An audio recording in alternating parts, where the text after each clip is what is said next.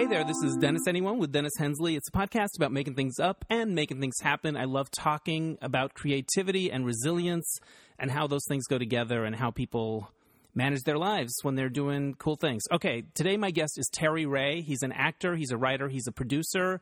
He's got a play that's showing in Palm Springs this weekend, and it's set in a hotel room. And they actually do the play in a hotel room, which I think is so cool. It's at Indulge. The name of the play is Electricity. I'm going to talk to Terry about that and a lot of other things. But first, I also want to get a plug for my launch party for my business Lifecast. If you happen to be in LA, it's on November 19th. It's a Sunday afternoon from 3 to 5:30. At the Village, where we do the mismatch game. I posted an invite for it on the Dennis Anyone Facebook page, and everyone's welcome. Just shoot me an RSVP in the comments if you'd like to come. Oh, my Patreon episode this month is awesome. It has all these celebrity outgoing messages from my answering machines back in the day. So you can learn about that at patreon.com. Search for Dennis Anyone. You can get it for as little as $1 an episode. All right, that's enough plugs. Here, without any further ado, it's Terry Ray. Hey there, I'm coming to you from beautiful Silver Lake, California. We got a wonderful view out the window of the city. I'm in the apartment of Terry Ray. You told me before I sat down that this is the Lonnie Anderson's chair. Now, why is that? Oh, you're sitting in a bar stool chair, which is different from the others because we shoot my show... My Sister's So Gay here in my apartment, and that's Lonnie's character's chair. She sits there. She's always there. She sits in that chair and drinks. I love it. And says witty things. Now, that's one of many projects that you have going on, but let's start with that one now. Is it up? It's online for people to see. Yeah, yes. You can, right now, you can go to just YouTube and go My Sister's So Gay and watch the whole thing right now. That's awesome. How many episodes are we talking? 6. That's great. But season 2 is going to come. It's been like a long gap, but we actually last week came up with the plan of how we're doing season 2. So it's coming. It's coming. There you go. Yes. You have so many different things that I started doing a dive on your stuff, and I didn't even get to the My Sister's So Gay, which is one of your most current things. Oh yeah. I'm remiss, is my point. Oh, I'm sorry. Well, you can watch it. It's fun. She's very funny. She looks amazing. Oh my God, she looks amazing. Lonnie Anderson, man. Lonnie Anderson has been in my bed. That was her dressing room. I've had a lot of sexy girls in my bed, and it's all wasted on me. I want names. Well, let's see. Lonnie Anderson. Don Wells, Marianne. Yeah, Gilligan's Island. Right. If you're a teenage boy in the 70s, yeah. Gina Hecht, who was on... I remember that name. Right. But I would have said Gina, but that's because I don't know. I know, but if you're in the know, it's Gina, which is... You got to learn that because she does not like Gina. It's Gina. Wow. She was from Mork and Mindy. Of course. And Carolita White. I don't know I know the name, but I'm not placing it. You know her. She was Big Rosie on Laverne and Shirley. Okay, of course. Yes. There you go. All those chicks have been in my bed. I love it. Bruce Valanche has been in my bed. I love it. And also Jim J. Bullock's one of your neighbors, right? Yes, he's been in my bed. That's amazing. So many people have been in your bed. It's so good. Yeah. Now, you have a play that we want to talk about because if you're in Palm Springs, you can actually go and see this play. Yes. And it's called Electricity. Yes. And what I love about it is, I haven't had the opportunity to see it yet, is that it's set in a hotel room and you actually perform it in a hotel room. Yeah, that's our new experiment. We did it in a regular theater for a whole big long run. Right. But now, since the whole thing takes place in one hotel room, the same hotel room, I thought, why not try it in this in a hotel? And the people who own Indulge in Palm Springs had seen it in LA. Right. INN. Indulge. Those are all capital. Yeah. Indulge. I've seen the ads. Yeah, and I thought it was like a sex place. Right. You know, you think it's Indulge is a sex place. It's not. It's very classy. They have live theater there. That's amazing. Well, we're the first, but it's a very nice resort, and the guys who owned it saw the show, and when my producer asked them, they said immediately, yes, let's try this. And they're so good to us, and it's really like completely a different experience because I thought, it'll just be like, put the play on in the hotel room. No, I bet it changes everything. We had to deconstruct the whole thing because you forget how theatrical everything is. It's like, you're like, you're kind of 3/4 and you're facing the audience. You can't do any of that. You have to be like, it's like making a movie. It's got to be as real as a movie, but there's people 2 inches from your face and there's no cutting. Yeah, so I have a picture of your basic hotel room with one bed. Yeah. And then the audience all sort of around in like a horseshoe. Like, where does the audience go in this hotel so room? picture this, our room is like a really long rectangle. So think rectangle. And the bed is at one end of the rectangle. And they've taken out all the rest of the furniture. Right. So everything else is chairs and pathways to get to the front door, to get to the bathroom. And so it is sort of a horseshoe shaped. But the center has got some rows in it, but the sides are single. And it's so cool. People have been loving it. We've been getting standing hotel room ovations. Standing hotel room ovations, nothing wrong with that. Right? You always dream about that, right? Exactly. Yeah. And then, like it's such different. It's like there's a bathroom, and usually that was going off stage, but now if you go to the bathroom, 10 people can still see you. So I'm like, okay, I got to keep acting. What am I doing in the bathroom that is not, something decent? So you got to keep going and figuring out what you do. There's no off stage. We have to change clothes in front of people. There's no blackout. It's not like kill the light. Right. It's just, you just keep going. And the whole thing starts after a 10th high school reunion. That's when these two guys hook up in 1983, and the play goes every decade after every reunion, 83, 93, 03, 13. And they're a very unlikely couple that hook up, these gay guys, and you kind of just see the whole change of society through how they react with each other each decade. But it starts after the reunion, so we thought, why not at the hotel start with the reunion? Right, that could be the opening reception So area. everybody meets in the lobby. Nice. And it's 1983. Perfect. And we give them name tags from classmates that we mentioned in the play, so they're all sort of participating. Love and it. They have been really into it, and then we've improv'd a little scene that starts where the one guy asks the other back to his room, and then everybody just follows, and that's how the play starts. And everybody follows into the room. As an actor, does it change your performance to be in an actual hotel room? It totally does. In what ways? Because you can be so real. I mean, it's really the most challenging thing I've ever gotten to do as an actor, because you can whisper. Right. You can do everything, and it's like, it is like, you know how real movie acting is. You have to be, the camera's right there. You have to be that real every second. You can't get theatrical, which is a great example for me. Do you find it moves you more? Yeah. Do you find you go deeper and you're like, wow, that felt... It does. I had an experience. It really does. And you have to forget because anywhere you look, there's a face. Right. So it's like you can't look above the audience really, because if you're sitting on the bed, you'd be looking at the ceiling. So it's just you have to block that somehow, because literally there's somebody staring at you. Has this ever happened during a show? Housekeeping. No. Right, I'm worried about it. No, I love it. It hasn't. But we have, there's a pool outside, and there's people out there, but they're quiet during the play. I mean, it's very interesting because we're staying at the hotel too. So the first night, there's a buzz, but nobody knows exactly what's going on. They're like, those are the actors, that's the room. They put curtains up around our room, so we're blocked from the pool, so that somebody that comes in, because it's not a sex club, but it's a clothing optional pool. Right. So some people are naked out there. Right. So women can come to the play or whatever, so they block it off with this little row of curtains, so that it becomes mysterious what's behind the curtains. Yeah, what's going on back there? And then they start saying it and talking about it, and people are buying tickets from the hotel too. And then the next day, when I go to breakfast in the morning, everybody's like, oh my God, the play, we didn't know what it was going to be, and it was so exciting, and you guys telling other people that they have to go see it, and then people start buying tickets, and then it's like, it's really fun to then you're hanging out with your audience. Right, exactly, yeah. Exactly. Your fans get to sort of talk to you at the breakfast buffet. And sometimes you see your audience hang out, which is literally. Totally literally, which is a whole new experience. So, yeah. Now, when you're staying at the hotel after the show, are you literally staying in the same room? Yes, we have two rooms. One of us stays in the showroom. Yeah. And the other one gets a real room because, That's so funny. It's so different. What inspired you to write the play originally? Well, the honest thing was I was writing a bunch of really soul-crushing TV movies for no credit, because I was considered a rewrite, though all they would do is tell me the title, and I never read the script, and then it would be a rewrite, even though I had no idea what the original script said. And I wasn't getting any credit. And the scripts all had to be the same. They all had to be like a girl was in love with the wrong guy, and on this page she had to meet the other guy, and then she had to have a falling out with this person, and they had to have a kiss on this page. It was soul-crushing. And if you did anything original, like you made something funny, they'd go, this is a comedy, but I literally got this note. This is a comedy, but it shouldn't be funny.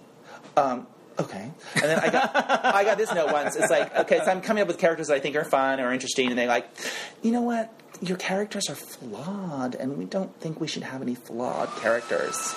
Oh, Yeah. that's my neighbor Jim J. Bullock blowing leaves in his patio. I love it. How long will it last? I don't know. I think it's kind of fun to have Jim J. Bullock Just knowing that it's Monroe. blowing leaves on the patio for a bit. It's a small patio. It shouldn't last forever. Okay. But he's very neat and tidy. I like that. I like knowing that. He blows his leaves a lot. See, that's an avocado tree out there. You can actually see avocados hanging. I love it.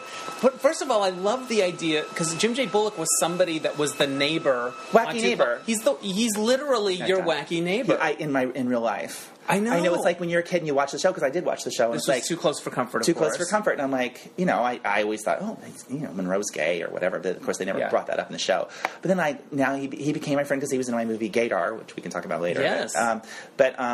But now he's my real life wacky neighbor, and he is my wacky neighbor. Does he enter without knocking? Does he have an entrance? He does. He does have lines. Yes. He gets away with whatever he wants to. He's sort of crazy in a terrific way. What's something that you did together, or he did, or that you experienced where it's like, this would be a good sitcom? Oh, well, one time when I answered the door, and he had given himself a Scotch tape facelift. And he had literally Scotch taped himself to death with this and just pretended like it was totally fine and just came in and... Just did it for shits and giggles? Yeah, just for fun. Yeah, just for laughs. Just fun. Just for laughs. And so one time he knew I was going to come over to his house. Like, I had just left and I was going to run over to my place and get something and come back. Like, literally, we were right next door. We share a wall. And I was gone 15 seconds. And I opened the door and he's completely naked. He pulled a Harvey Weinstein on you. No, he wasn't trying to do that. But he was just like, how did you possibly get naked that fast? And it made me laugh so hard. That's so random and so cool that you went next to Monroe. Did you know him before that? I met him when we did Gaydar. Oh, right. Yeah, I did not know him before then, but I wrote a part for him because I knew people who knew him, and I thought, I'm going to ask them if he will do this part. And I literally ran into him in the street before, like right after I wrote it. And I said, I just wrote a part for you. It's going to hit up your friends to get it to you. And he said, well, send it to me. And he said, yes. The rest is history. Right. And now we're wacky neighbors. I love that. So going back to Electricity, you said you wrote it at a time when you were really frustrated as a writer. Oh, right. So, so I thought, I can't take these bad notes anymore. Right. And I am done. So I'm like, I'm going to write something where you don't get bad notes. Like, what can you do? And I'm like, I think the only thing where the writer's king is theater. So I'm going to write a play. And I'm like, what do I write about? And I want to write something that would mean something. And I thought, I want to write about the gay journey that so many of us have taken, that you start off, like in my situation, you start off thinking there's something wrong with you. It's like, I'm defective. Right. And now I'm in a place where I demand equality. So that is a long journey that so many people have taken. And I'm thinking, that journey takes decades. Yeah. And so how can I do that? So I thought, well, about the reunion thing, and let's do that so we can skip decades and check in with these people. So that was my deal. And the Electricity part was... the one thing that I had in my brain is something that's true. Electricity is not my story, but it's some little bits of it are my story, and I'm not giving anything away when I tell you that that I in real life went to a seminary, and I tell this. My character has the same story, and that I used to be in this men's choral group, and we'd have to go to different churches, and they would host us overnight, and sometimes we'd be in a room with twin beds, but sometimes we'd be in a room with, we had to share a bed. Right. And you were in high school? No, college. Okay. College. And when that happened, I never slept. I stayed awake all night, and I would just get as close as I could to whoever was in the other bed without touching them and just feel the electricity. And I would stay awake all night thinking about that. Wow. So that is how I got the title. It's that just being that close, but not touching. But feeling it. Yeah. And I think so many people have had that feeling, that experience of like when you're like, something's brand new and you're that close to somebody that you're attracted to. So that's where it comes from. When you were a kid and that would happen, how would you feel about it? Would you feel mixed up about it? Did you feel guilty about it? Yes, I did. I felt it was wrong. Right. But that was the most excitement I got. It was like when you have a little sleepover with your friends and you go, okay, I'm going to get really close, but not touch. And maybe they'll move and they'll touch me. And then I won't pull away. And then I won't pull away. I'll just lay there. Wow. Yeah. That's so weird. I remember Is that after sick? college, there was this guy that Yeah. I was really good friends with, but I was kind of in love with too. But neither one of us were out. We hadn't spoken about it at all. And I remember he had come to visit me from in L.A., and we were in a bed like that. And one day he crawled over me, like being God. silly and playful. And I should have done something then, but I didn't. You know what I mean? But it There's was, always the regrets. yeah. Why didn't I drink? So I could have done something. This is what you get for not drinking, Right. But so in the play, you have to age, right? Yes. How does that work with hair and clothes and stuff like that? Yes. So I'm bald in real life, so I have hair in the first decade, and then the next decade I have a hat, Right. And then the next decade I am bald, and then the next decade I have bad eyesight. So that's how it happens physically. Yeah. Now, who's the other actor that's in it with you? Is it just the two of you? Yes, two people. Yes. Yeah. Mel England is in it right now, and he is really great and fun to work with, and we have a great chemistry, and he's way more attractive than I am, and so and his character has nudity. Mine, I try to not have any nudity, though I have to get out of bed naked during the hotel version because there's no place to change clothes. And there's no blackout. Right. So I had to be a big boy and just go, okay, well, I just got to get out of this bed naked. But Mel has some nude stuff, and he's a good looking, and and the whole thing is, it sounds very dramatic, but it's very much a comedy. Yeah. So it's a comedy, but it's also got some serious and hopefully touching and sexy stuff to it. So Does he live out there, or does he live no, here? he's here. Okay, awesome. Yeah. We just rehearsed a few minutes ago before you got here. I love that. Yeah, Right did you here in feel this the house? electricity I when felt you the walked in? electricity. I was wondering what that was. Yeah, that was that. I thought it was because of my new microphones and stuff. It was. It wasn't. It wasn't. Yeah. It is a little bit because they're so hot. I'm so close. I know. And I'm not going to get a cold from I them bought at the all. little popper stoppers. Yeah. But I'm very subconscious about my S, my symbol. I feel like I have a gay S. These are really fancy, and they have that new microphone smell to them. They do.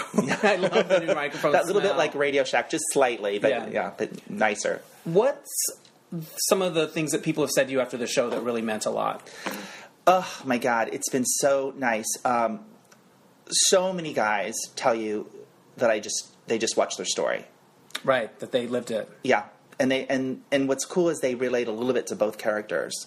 But I've had people crying after the show, so moved that they saw themselves in that when they weren't expecting it. Because when you're going to indulge to a hotel play, you don't know Right. what to expect. Yeah, it's not the Center Theater Group Right. in L.A. Or, Yeah, exactly. So it's not Steppenwolf. So they're very pleasantly surprised about what's actually happening in front of them, and we had a guy that was just saw a poster in his gym, and he came. He didn't know anything about anybody, and he just came from the poster. And afterwards, he couldn't leave. He's like, I got to talk to you about how I feel. He's like, when I was I was married, and one time I had sex with a guy when I was married, and I got AIDS. And he said, and I was going to die, and I had to tell my family, my wife and my kids, that I'd had sex with a guy, and then I got AIDS, and then I was going to die. Oh my God! And then he got better, and he stayed with them, and at age 60, he told them, no, I am gay, and he came out, and he said, this was my life story, and you guys, I just saw it, and so it was so powerful. I got chills when you were talking about to that. do that, and we've had straight people that have come up to me, like straight guys, it's really impressive, have said, I'm shocked at how much I relate to these people, because they're just it's not necessarily a gay story, it's a human story, because we've all had these feelings about you have this crush that's like, is it the right person? And like, if they actually got together, would it work? It's like, but you have these feelings about this person, and you can't get it out of your head. What are you supposed to do with them? Yeah, and so I think with straight or gay, it's a human story, and that I love hearing. And also, what I also love hearing is people will get a hold of me weeks later and say, I can't get the characters out of my head. And I feel like that's a great compliment. That's amazing. Yeah. Is there something that you gave yourself to do as an actor that you always wanted to do in this show, since you were writing it yourself? Yeah, I mean, it's way more, because I usually do really goofy comedy, like way out wacky characters. Right. I mean, so I get to be very real and have some dramatic stuff and have some romantic stuff. And I never get to do that. So if I was to audition for this play, they'd go, Terry Ray, you're not right for this. And so because I wrote it and said I'm doing it, then they go, oh yeah, wow, Terry Ray, we hadn't seen the side of you before. So good for you. Yeah, good for you for doing it. You talked about wacky comedy. There's another web project that you have up online with Dawn Wells. Yes, where Marianne from Gilligan's Island is still on the island. She's still on that freaking island. Is that the name of it? What's the name of it? She's still on that freaking island. Yeah, and you wash ashore. I do, and have really funny conversations and. Like little island adventures. I get to ask all the logic questions that we've all wanted to ask. Yes. Which is really fun. And Dawn Wells... You have lots of fun with the and the rest. How the first... Was it the first season only that the opening theme song referred to the Professor Marianne and the rest? There's 3 seasons. In the first season, they had the song with and the rest. There was only 3 seasons? Yes. But they did like 30-some episodes a season. Okay. Yeah. I think there's like 99 episodes, something like that. That's a recurring gag in your piece about how they got labeled the rest. Yeah, she's a little bitter about that. She should be. It's bullshit. How much harder is it to say the Professor and Marianne? But that got changed because Bob Denver insisted. Bob Denver insisted? Yes. He said, you have to give them the title, and they didn't want to do that. And Bob Denver said, well, then take my name out of it. Bob Denver threw down. Yeah, he's the one who got that changed. So, yeah, I get to hear some good stuff from her. That's really good. Yeah, really good. And Natalie Schaefer was a wild thing. Really? Good stories about Lovey her. Howell? Mm-hmm. Like to party, Girl liked to drink and have a good time. That's so good. Yeah, so I think for her funeral, she just had I think which is a great thing, she just had all her liquor out and said to have these friends come over and drink up all my liquor. There you go. So there you go. That's nice. Yeah. I'll do the same thing, but it'll be like Diet Vanilla Coke Zero. Drink it all up. It was 5 for $20 at Ralph's, so I'm stocked for a while. Tina Louise, though, I get the feeling isn't that pleasant. Because I get the feeling that she doesn't like the gingerness of it all. Well, I'm not talking out of school because I haven't been told, but what I'm observing is that she doesn't want to have anything to do with the show. Yeah. That she just would rather not talk about it, which is, Dawn, I give her such credit because some people get like, I was, are bitter about something like that. I think you've got to make peace with it and you got to own it and have fun with it. If you're a Brady or a Gilligan or an Angel or whatever it is. Yeah, because that's why we love you. Yeah. And you're loved and you got like millions of people love you. So why would you not want to be embracing of that? And Dawn Wells does a great job. She delivers for her fans. When anybody talks to her, she will give them good quality time. Does she say, oh, my coconut cream pie, or something like that? I had this friend that used to do a Marianne impression. She would talk about coconut cream pies in this voice. What's funny Freaking Island, she talks about coconut vodka. Yeah. Because she's a little jaded.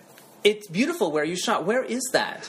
It's, I think it's called Fort Hueneme or something like that. It's near Oxnard. It's a little south of Oxnard. Did you just shoot at Gorilla?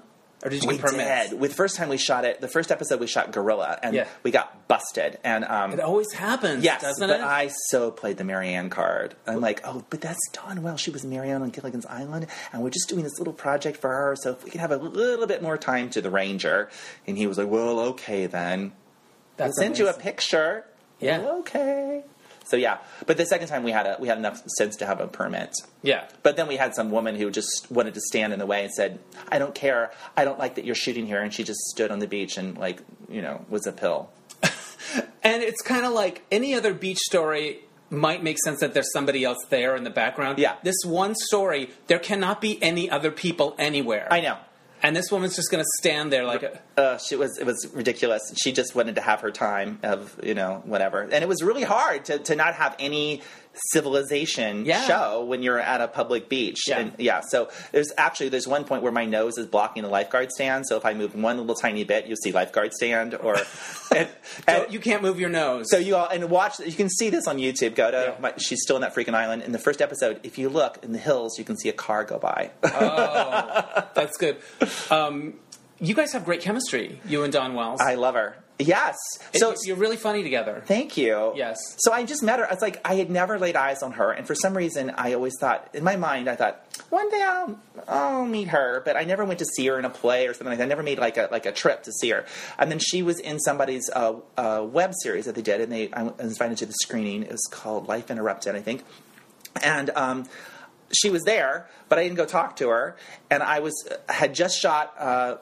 She's My Sister's So Gay with Lonnie Anderson, and people were asking me because we just filmed it like the 2 days before. Right. And so I was telling the story, and there was one guy in the circle that I didn't know, and I stopped the story and said, "You know who I really liked in the show today was Dawn Wells. I thought she was completely different from Mary Ann, and I really liked her." And the guy I didn't know said, "Oh, that's cool. I'm her manager. You want to meet her?" And I'm like, "Yeah." So he took me over, and he said, Terry's doing a show with Lonnie Anderson, and he thought you were good in this. And she's like, "Oh, I want to read the script that you did with Lonnie." And so she read it, and the next day she was like, "Can we have a meeting?" And I'm like, "Okay." I think if I'm going to the meeting, I should at least have some kind of an idea. So I thought, I'm sure someone's pitched like doing something where she's still on the island. Right. And so we went to the meeting, and I said, "What about doing something where you're still on the island?" She said, "No one's ever said that to me before. Let's do that."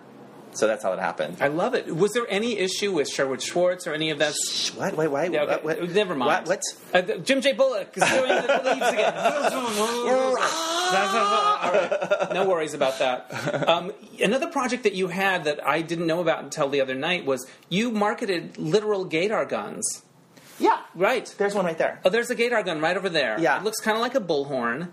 And you could literally buy them. That is the original from the movie, right there. Wow, that's amazing. You can't see that in the podcast. You have it in it. We'll take a picture of it. Okay. Because I like to take pictures of things. Okay. Yeah, so I made this movie called Gaydar, which is about a device that tells whether people are straight or gay. Right. And it did, like, crazy well. Charles Nelson Riley was in it. He played my uncle. The best. The last on-screen film role he had. Tell me your favorite Charles Nelson Riley story. He was my acting teacher. He's so good, right? I loved him so much. I just loved him so much. I mean, such a great teacher. But on set, Gaydar. We had a really fantastic 35 millimeter Panavision camera. Holy shit. Like the real thing. Okay. Because my friend that I did it with, Larry LaFond, his partner was a DP, and he's like, "Okay, I have my camera. We'll shoot my camera." Okay, so we can't afford anything but short ends, which are the tiny little bits of film left over when a real company does a take and they don't have enough film to do the next take. Right. So that it's like, you might have 30 seconds or you might have a minute and a half or whatever. Right. So we're filming one short I end. love that you made a whole movie on short ends. We totally did. And, I get it. We had to, change film every take, which is a long thing, right? This is pre-digital. Yes.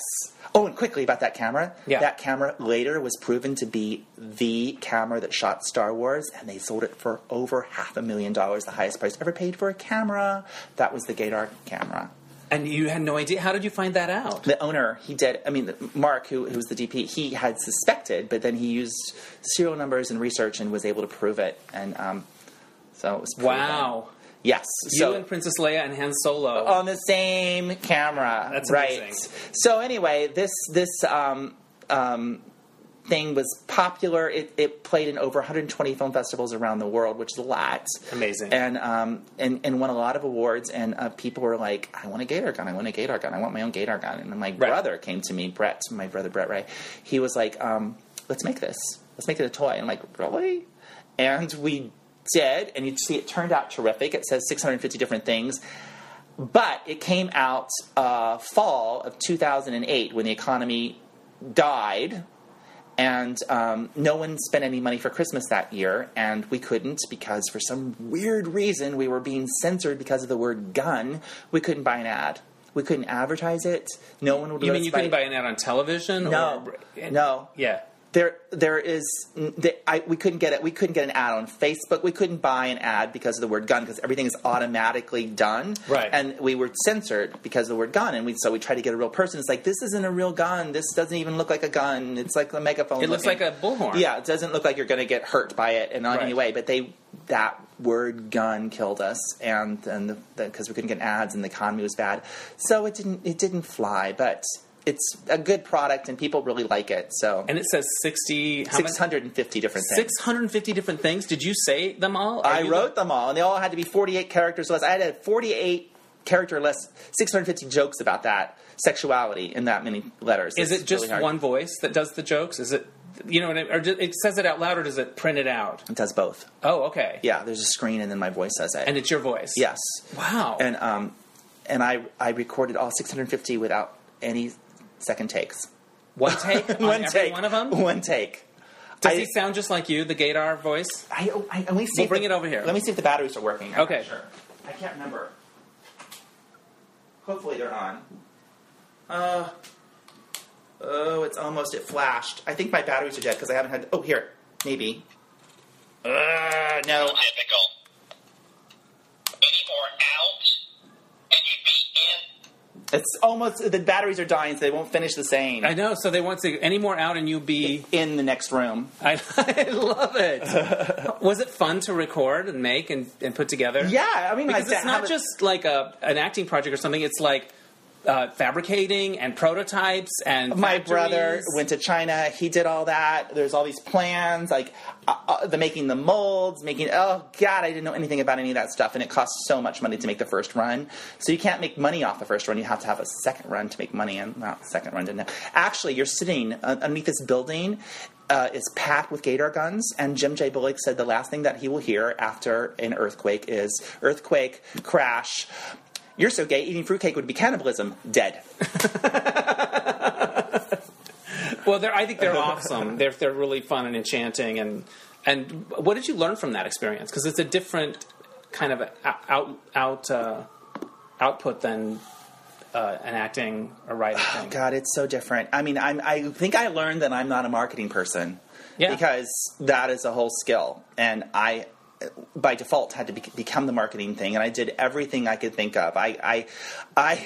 If you go on YouTube, you will see hundreds of Gaydar gun videos that I have shot celebrities with, or like pictures of celebrities. I had people write it in, and I would do everything I could to make it popular. Right. And I was in bed with Cloris Leachman and shot her in bed with a Gaydar gun. I've done different stars like that, and I kept getting censored, and so I had hundreds of thousands of views on YouTube. And very popular, and then YouTube pulled everyone down because somebody said it was offensive. There's not a dirty word. And then I had to do it all over again, and then they got pulled down again. Oh my God! And they got pulled down 4 times. They got pulled down 4 times, and they're all my viewers were gone. All the connections that people had made when they linked it to articles.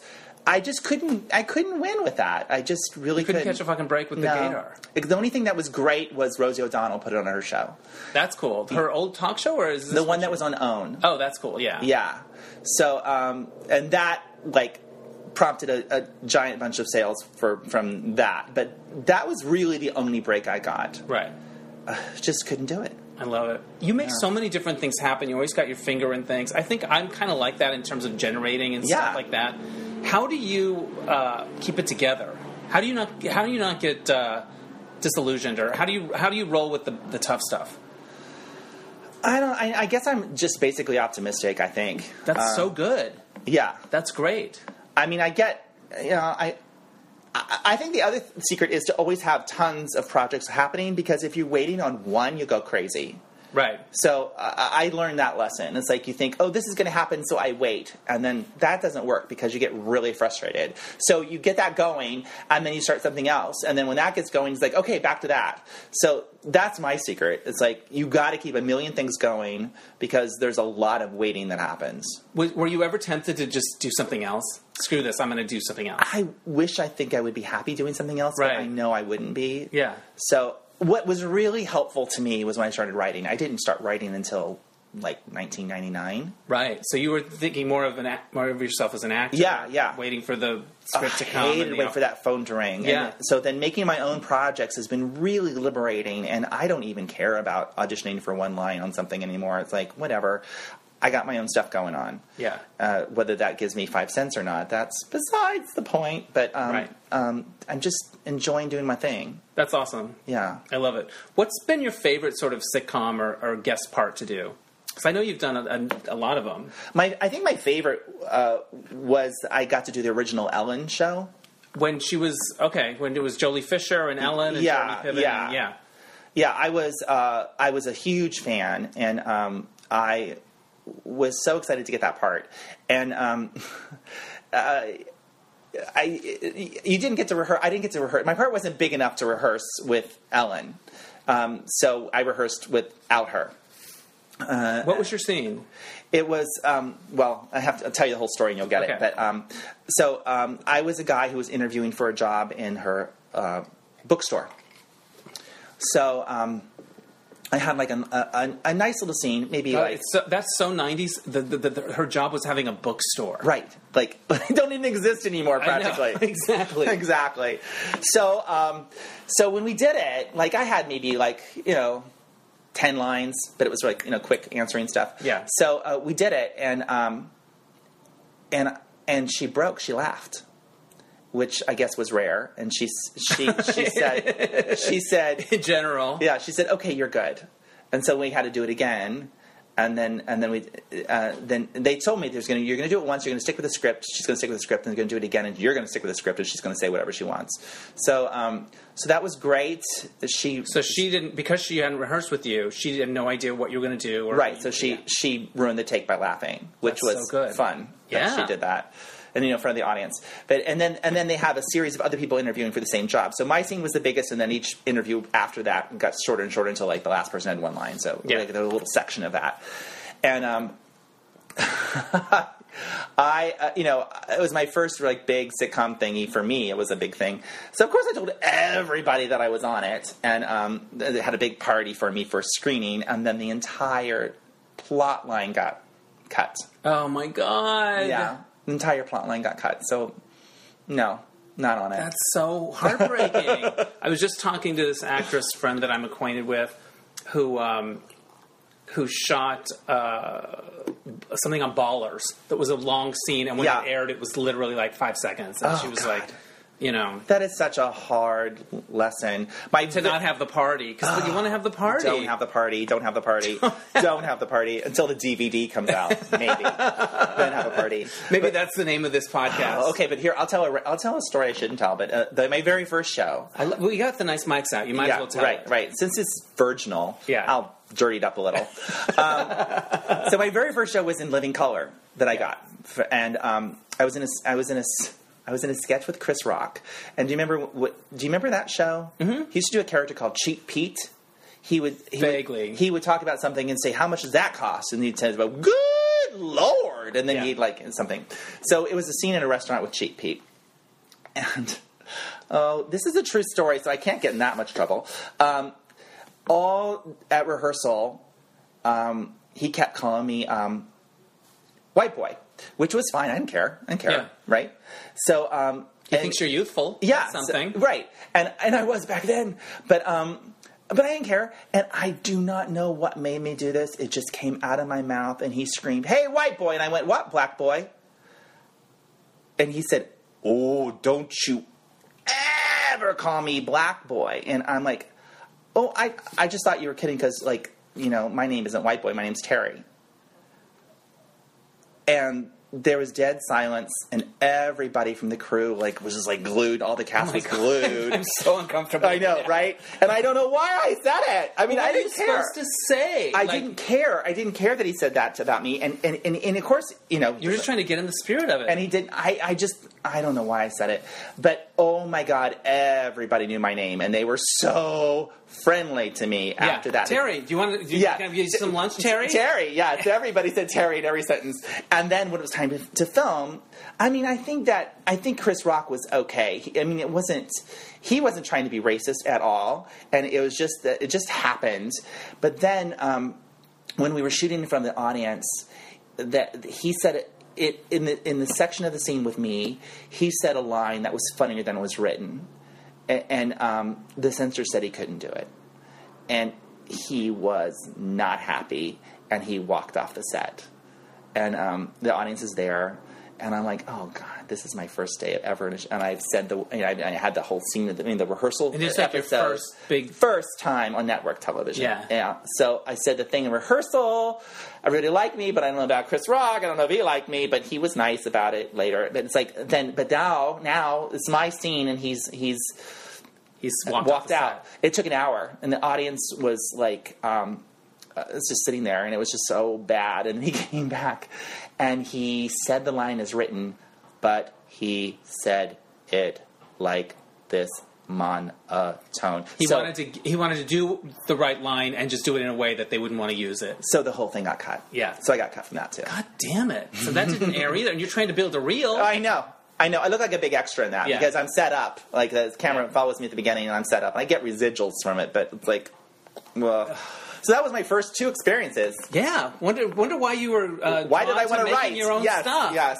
One of the things we were talking about earlier made me think. I was in this course recently, and they were talking about that expression when your ship comes in, waiting for your ship to come in. Yeah. And I'm going to mangle this whole idea, but I guess it originated during a time when a lot of ships didn't come back from going off to get, spices and, when they would send them away from Europe or whatever, and they probably wouldn't come back. So you had to send out a lot of ships to get one to come in, and that mindset of like, oh, you got to throw a lot of shit. You got to throw out a lot of ships. Yeah.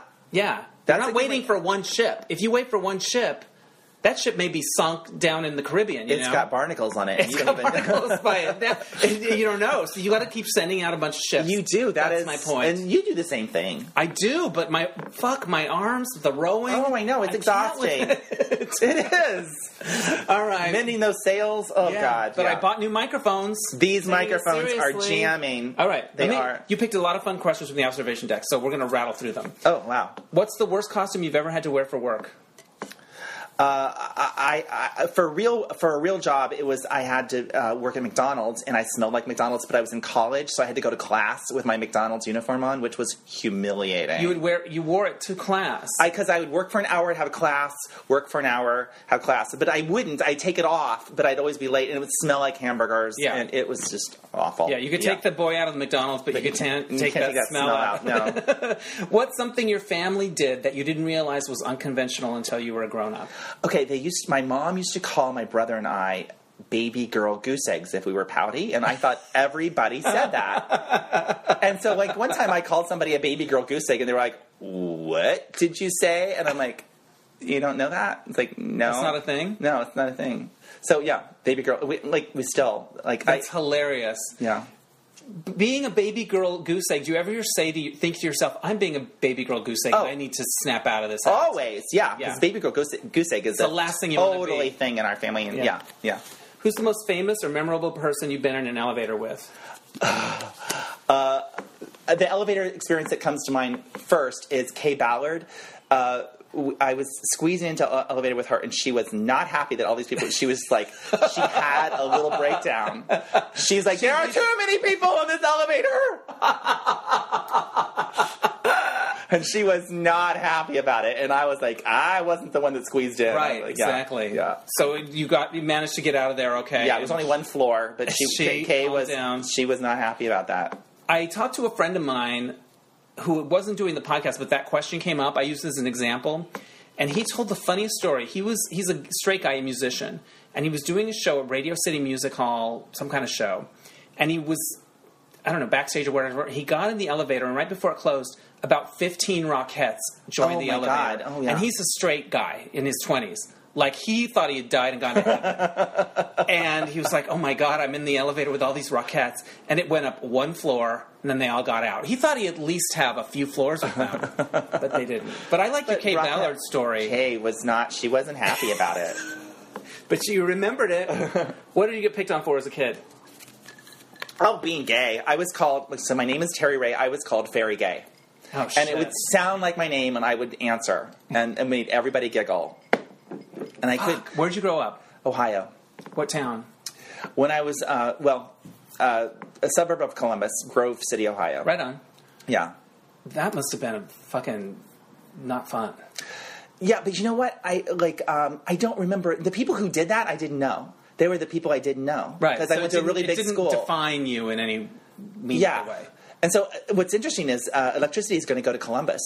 How fun. In a really big theater. So I haven't done a play. Are you going to do it there? Yeah. Fantastic. Yeah, I get to go to Columbus and do Electricity, and I haven't been there to act since I was a teenager. So in all my classmates. It'll be so healing and I just hope they think that none of them think Hometown that, Boy made good. that I'm talking about them in the play, because I'm not. Right.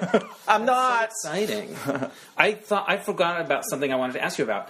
You, on Logo, named you the third funniest, gayest moment on game shows, or something like that.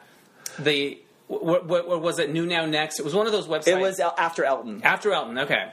Yes, I was on Scrabble in the Okay. in the 80s. Oh, I watched it. Oh yeah, well, it was memorable. I outed myself basically on TV, because this is the 80s and you didn't do that, Right. And so Not yes, if you wanted to go to the bonus round. you did. No, I did go to the bonus I round. know. Yeah, You crushed it. but yes, it was named the third gayest moment in the history of game shows after Charles Nelson Riley and Paul Lynde. So that's pretty good heaven. company. Yes, yeah. So you can see that moment if you go to YouTube and go Terry Ray Scrabble. I watched it, but here's what I love about your moment. It wasn't just one moment. It had beats. Like, then Chuck could bring something up again. Like, you and Chuck had this whole... It was very meet cute.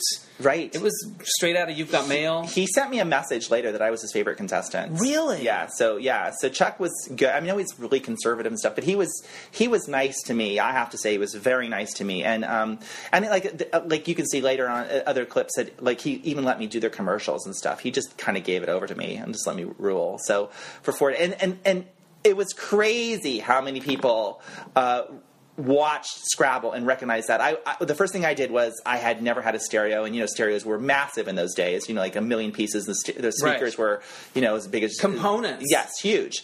You could barely put one in a car. So the first thing I did is I went to Circuit City to buy a stereo. I'm like, I am going to have a stereo because I won money. And I'm pushing the cart to my car, and there is a gang of Mexican guys walking straight towards me, and I'm like, I'm going to get held up in the parking lot, right? Of Circuit City, yeah. And like it wasn't like they weren't looking at me; they were going straight for me, and right at the last second, right to get to me, they go, Terry from Scrabble, like the last people you think would watch Scrabble, like this gang, and they were so sweet, and they helped me put the stereo in my car. That's such a great story. Yeah, it was like, don't judge, because these guys were watching Scrabble, Well, what was so winning about it was that you weren't trying to be funny. You weren't there to do shtick. You wanted to win. Oh, so I wanted to win. But you were in the moment and funny, and I don't know. I just thought it was. I could see why people loved it. Is my point. Oh, thanks. How many game shows have you been on? 3. Have you ever spun the big wheel on Price is Right? No. I really want to do that. I don't need to win. I just want to feel it in my arms. I'm scared of it. Or the Wheel of Fortune. That would be fun, too. Yeah. I've never gotten to do a physical activity like that. Yeah. Except push a button. That's important, though. Yeah, I get it. So you were on Scrabble? I was on Scrabble. I was on Boggle, and which was, who knows, it was Wink Martindale, but nobody saw that. Yeah. I did a Wink show called Jumble. Oh, wow. Did you win? A fart joke. I did. I won a trip to New Orleans and some diamond earrings for the lady in my life. I won, on Boggle, I won a trip to St. Martin. Nice. And his and hers watches, which I gave the hers to my mommy. That's so perfect. Yeah, I love a game show. I like to win. Oh, here we go. Have you ever won anything like the lottery or a game show prize? We just answered that one, yeah. I know. What was your favorite toy as a kid? This is embarrassing, but I really like my Easy Bake Oven. Yeah, because it could cook something with a light bulb. You could cook something with a light bulb. And I got it because I was afraid to ask for the gay stuff, but for some reason I thought I could ask Santa. And this was pushed. It was on the line, but it was on the safe side of the line. I asked Santa for dolls and stuff like that too. Yeah, but I never asked anybody but Santa for that stuff. I just thought that he would hook me up. I trusted him, and he always did. That's amazing. Which was like my mama doing that. But here's a little story quickie about my mama. She was so naive when she got married. She was from Kentucky, and she was the oldest in her family. She's the only one that graduated from high school before she got married. But she was 17 when she got, that first married, and so that first Christmas when she had being married, Santa didn't come, and that was the first time she realized there wasn't one. Oh my God! So she was she was married and still thought Santa might come. Yeah. Wow. So Santa really delivered for me. So, and if I asked for the dolls, I got them. You got them. Yeah. That's something to put in a TV movie. Yeah. The woman who believed in Christmas after she was married. That's a Christmas. If they would let me write that. I know. Don't be funny though. It's a comedy. Oh God, no. Yeah. I don't have flaws. Yeah. What's the worst job you ever had? I was secretary to a dog. And the dog fired me. We have literally a title. fired me. We have a title for this podcast. How? Break it down. Okay. Yeah. So there was this very large woman who had an interior decorating job in Beverly Hills, and I was hired for one day to be a temp. And the dog had a desk, and the dog was in the office, and I'm like, I like dogs, and the dog was liking me, and she said, Gabby likes you, Gabby wants to hire you, and I'm like, well, that's great, but I'm an actor, so I can't take a real job. It's like, no, but Gabby can work around your schedule. So Gabby hired me to be his assistant, which meant really all I did was talk to him about ducks and farmers, because he really liked stories about ducks and farmers. And he would pay attention, and he was super crazy smart. The dog was very, very smart. And one time we had to fly to San Francisco, and this lady, I said, is very, very, very, very large. And so the people in the plane at the airport said, she only bought one ticket. What are you supposed to do? And I'm like, I don't know. She's my boss. I don't know how this works. And they said, well, this plane's sold out. And I said, well, I don't know what to do. They said, well, we can let you sit in our jump seat in the back with us. And so I just lifted the thing up and said, I'm afraid. She never acknowledged that she was large and that she could sit in both seats. And she got stuck in the aisle and broke a rib. Oh my God! So when we the story gets crazier and crazier. Well, it's crazy. So we get to San Francisco. She can't go back because she's got a broken rib. So she's got to stay in San Francisco. So Gabby and I fly back to L.A. So we're having a great old time just hanging out. Right. Talking about ducks and whatever, like no pressure. And then I have to fly back to San Francisco to see her. So Gabby flies in this entire environment cage thing. And so I take him and to the airport. And we get on the plane. I get off the plane in San Francisco. No Gabby. So I'm like, you guys, you don't understand. You just got to find this dog. And Gabby went to Vancouver.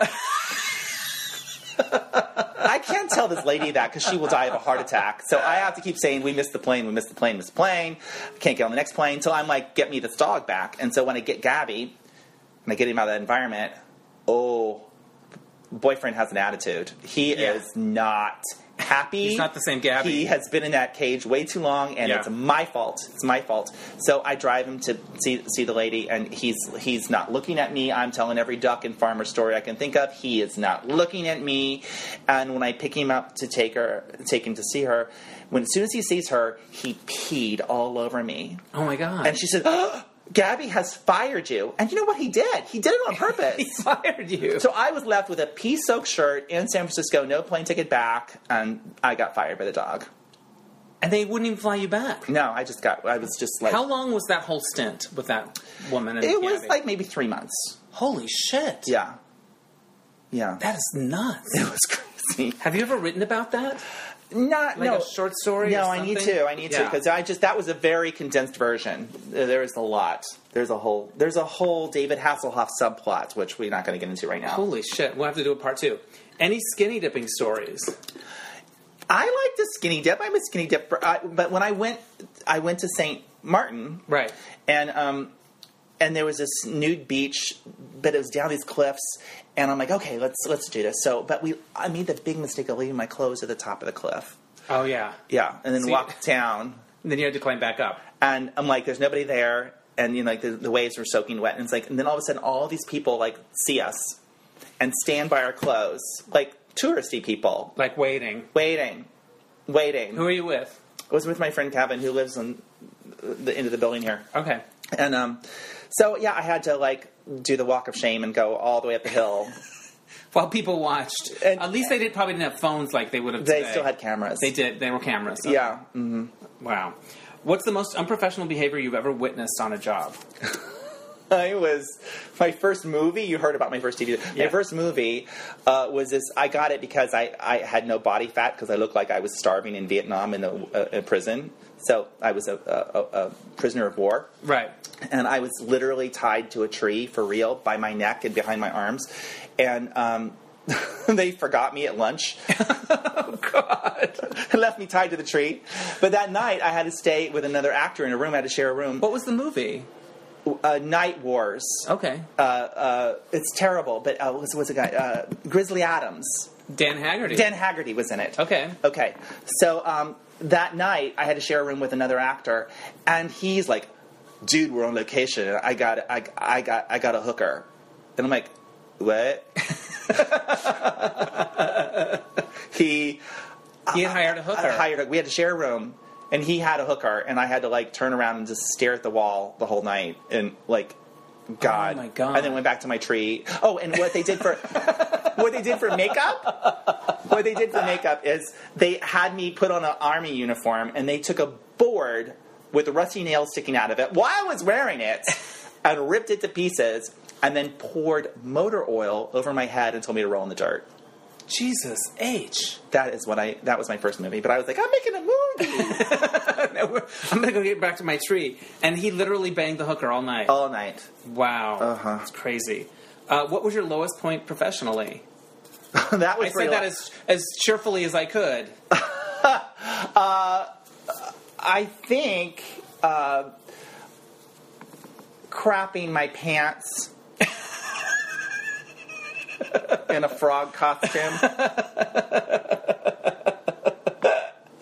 Okay, what was the situation?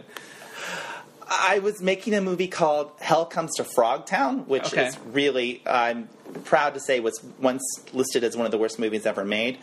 And it was a wrestler that was in the lead. And it was these guys that, after World War III, reptiles ruled.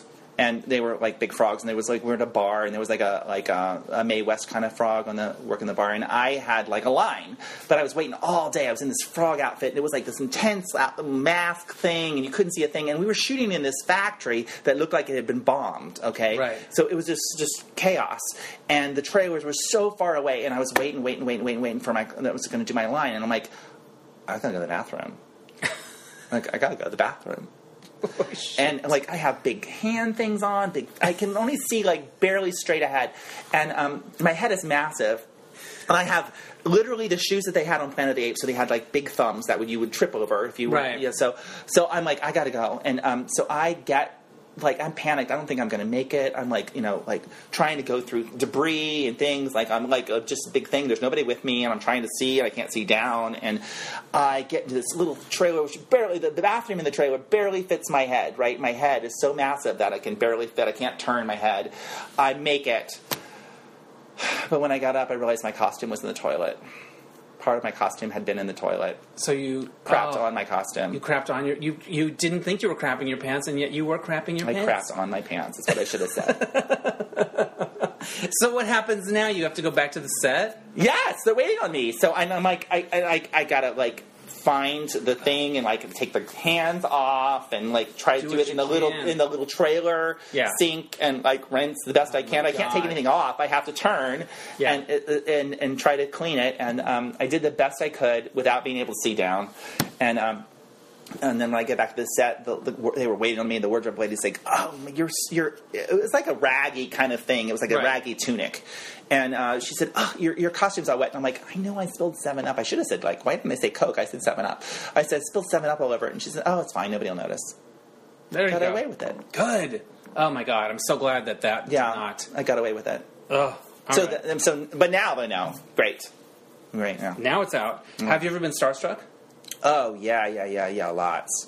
I remember one time I was walking down a hallway I was going to an audition, and it was on a lot, and Jack Nicholson was coming towards me, and I'm like, I just stopped walking.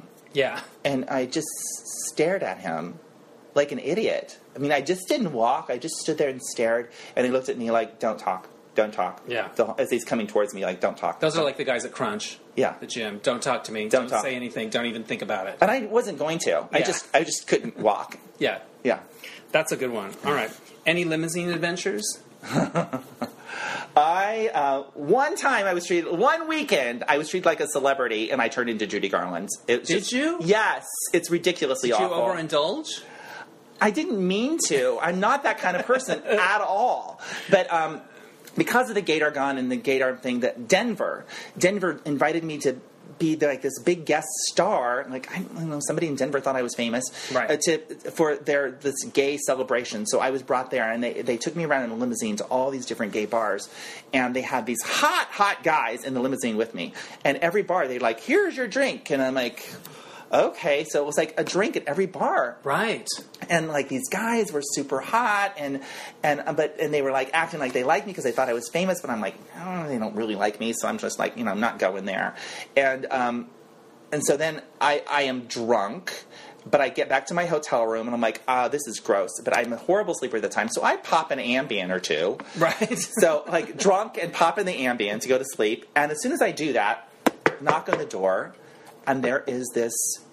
One of the, like, my favorite hot guy standing in the doorway.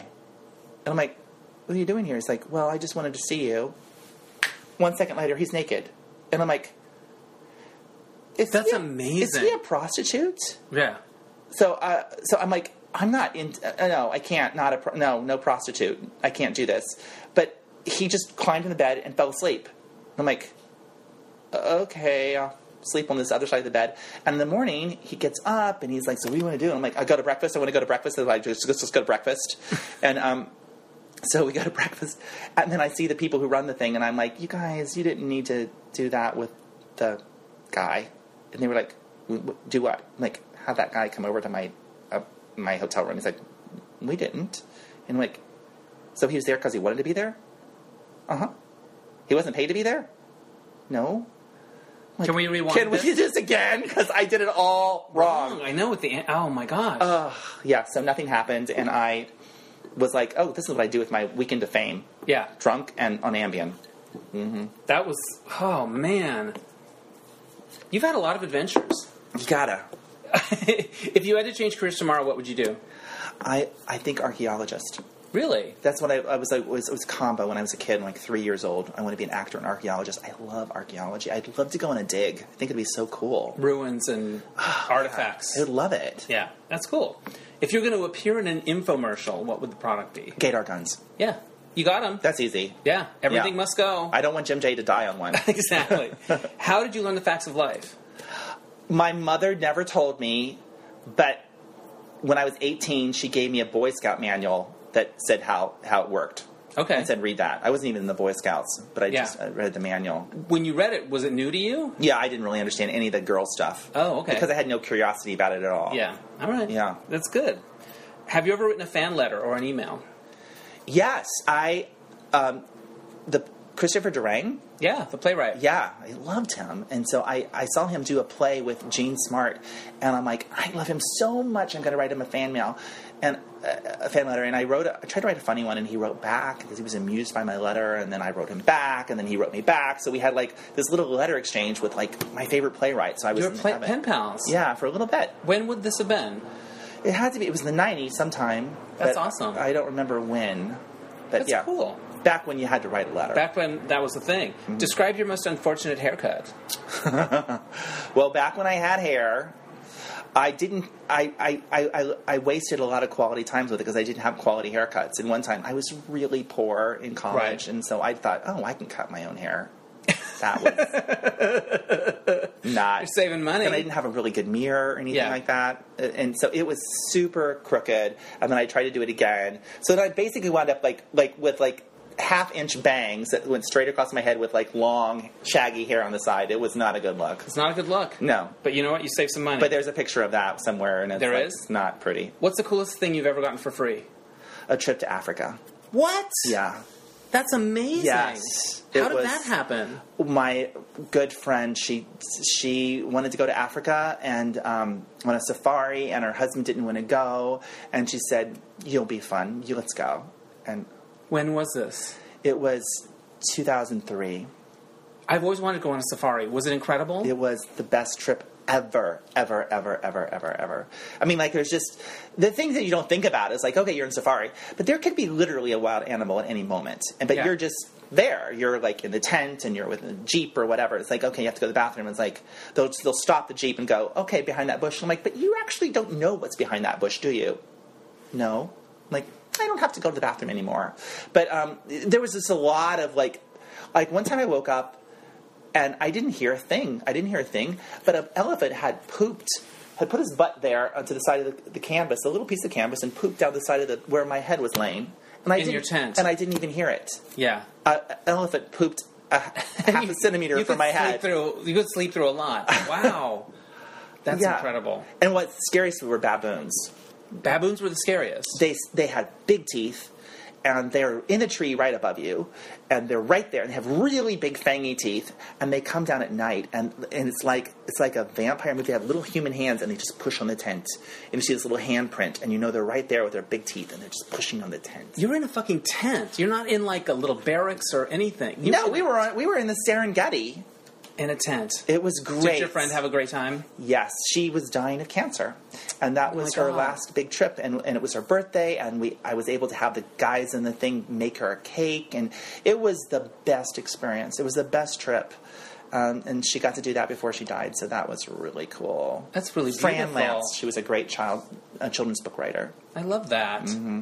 Did you feel like, what a gift to do for free or whatever, but also to be the person that she wanted to share this memorable thing with. It must have been very moving. The best. It was such a great trip, yeah.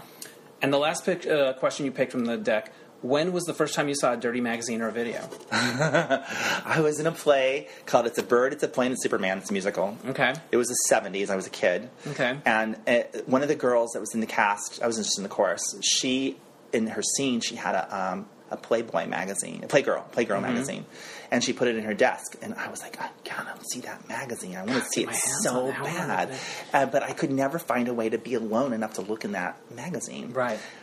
But there was a fire. The theater burned. And I mean, like, it was like this horrible flash fire. Your stories are insane. And like, there was the marquee still there. It's like, it's a bird, it's a plane of Superman. It's all like burnt out. But and it was surprising what can survive a fire. So it's like, the walls were there, but there was so many things, like a piano melted, but there was a poster on the wall that was fine. But there was her desk, which was charred, but there was the drawer that she kept that magazine in. And I'm like, I wonder if the magazine survived the fire. So I get there, and I'm like, I open that drawer, and... Just looking to see what survived? Well, no, it was a sneaky moment. Oh, sneaky moment. It was there. And it had been wet, because it had been, doused with water by the fire people. Right. And we were cleaning up. And so I got it, and somehow I squirreled it away. And I got it home under my bed. And but the girl, she went to look in the thing, and she's like, where is my magazine? You got it home. Yeah. But, so good. But then it smelled so bad like fire. Yeah. Like, it reeked. Yeah. But I got to look at it. You got it. Do you remember? You could remember. I remember, like, turns of phrase from dirty magazines I saw when I was a kid. Really? Yeah. Her huge breasts fell to freedom. They fell to freedom, Terry. They can be free around me. I'm not gonna imprison. I love it. Babies. So you got it home. I got it home. Were you out of high school? When were you? No, I was in high school. You were in high school. I was in high school, but it smelled really, really bad. Yeah. It's like I couldn't keep it. How bad did you want it? I had to look at it, but it smelled like a ball of charcoal. You couldn't do it. That's so crazy. All right, this has been so fun to talk to you. Thanks, you have Dennis. such good stories. Tell people where they can get information if they happen to be in Palm Springs about your play. Okay, well, all things electricity is electricitytheplay.com. And you can also see Electricity's the play on Facebook, but electricitytheplay.com.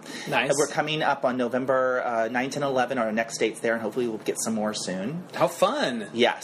So please come. It's for everybody listening. It's really a unique experience of a way to see a really fun story. And for me, I have... let's see I have terryray.com. Right on. My website. I am on Instagram as terryray906. I'm on Twitter as Gatorgun, and I'm on Facebook as me, Terry Ray. There you go. All right. Yeah. And you've got the Dawn Wells thing went up earlier this year on YouTube. Yes, I'm shooting a new thing. I have a new show. We're not talking about no time left, but I have a new show that I'm doing next week. I'm shooting an episode with Dawn Wells. It's a totally different show, and I'm shooting one with Tabitha from Bewitched. I love it. Yeah. You're getting all the big ladies. Yeah. I love it. All right, final question. What do you love about your life? Where you're at now? I think it's I love that I'm getting to do what I want to do. Yeah. I think that's... I mean, I don't have any money, but I don't, I never did, so what's the difference? I'm just getting to do what I want to do. Right. And you don't have to cut your own hair anymore. God took care of that. God took care of that for you. All right. It was so fun talking to you. Congrats on everything you got going on. Check out all this stuff. And thanks for doing the podcast. Thank you. Bye. Bye. Thanks again to Terry Ray for doing the podcast. It was a total delight to talk to him. And if you happen to be in Palm Springs this weekend, go see his play at Indulge. Okay, so this happened. The last time I did the podcast, I told you about appearing in that article in BuzzFeed regarding the Kevin Spacey Anthony Rapp story, and the fact that Anthony and I had referred to that incident without naming an actor's name in a piece that we did together for Advocate.com back in 2001. So anyway, I was interviewed for Advocate.com, and when I recorded my outro to the podcast last time, I had been interviewed, but the article hadn't come out, and I expressed how nervous I was about it, how, I don't know, I just felt, I had all these weird feelings around it, and I was nervous that I would come off badly, or I should have done something different, or what, I don't know. Anyway, the article came out, and it was really good. The writer of it really captured where I was coming from, and I was very pleased with that. So anyway, crisis averted. Last time you were there for me. I really appreciate it. What else has happened? I saw two really great movies in the last few days. Both of them had Q&As at the Writers Guild, which was an extra special bonus. I got to see Lady Bird, written and directed by Greta Gerwig. It is delightful. I found it so moving and fresh and unpretentious and lovely. And in the Q&A, she was a superstar. I mean, she was able to articulate so many of the choices she made, why she was doing them. Like, she's the real deal. And I look forward to seeing many more films that she writes and directs, because this first one was a knockout. And now I love Sacramento. It's a love letter to Sacramento. Who knew? And then last night I saw The Disaster Artist, James Franco's movie about the making of The Room. And it's great. It's really fun. The screenwriters were there, and I'm not going to remember their names. It's like Mark Webber and Scott Neustadter, something like that. There's two of them. They're very youthful. They're very cute. They did 500 Days of Summer, Fault in Our Stars, and they wrote this script, and it's got a lot of heart. There's so much love in this movie, which is kind of a surprise. Like it's the making of this disastrous movie, but it turns out good. You know, as my friend Glenn Gaylord said in his review that he posted, it's how somebody can fail and succeed at the same time. And it's a winner. It's very entertaining, and James Franco's performance is so good. I hope that it's so offbeat, but it's affectionate and funny.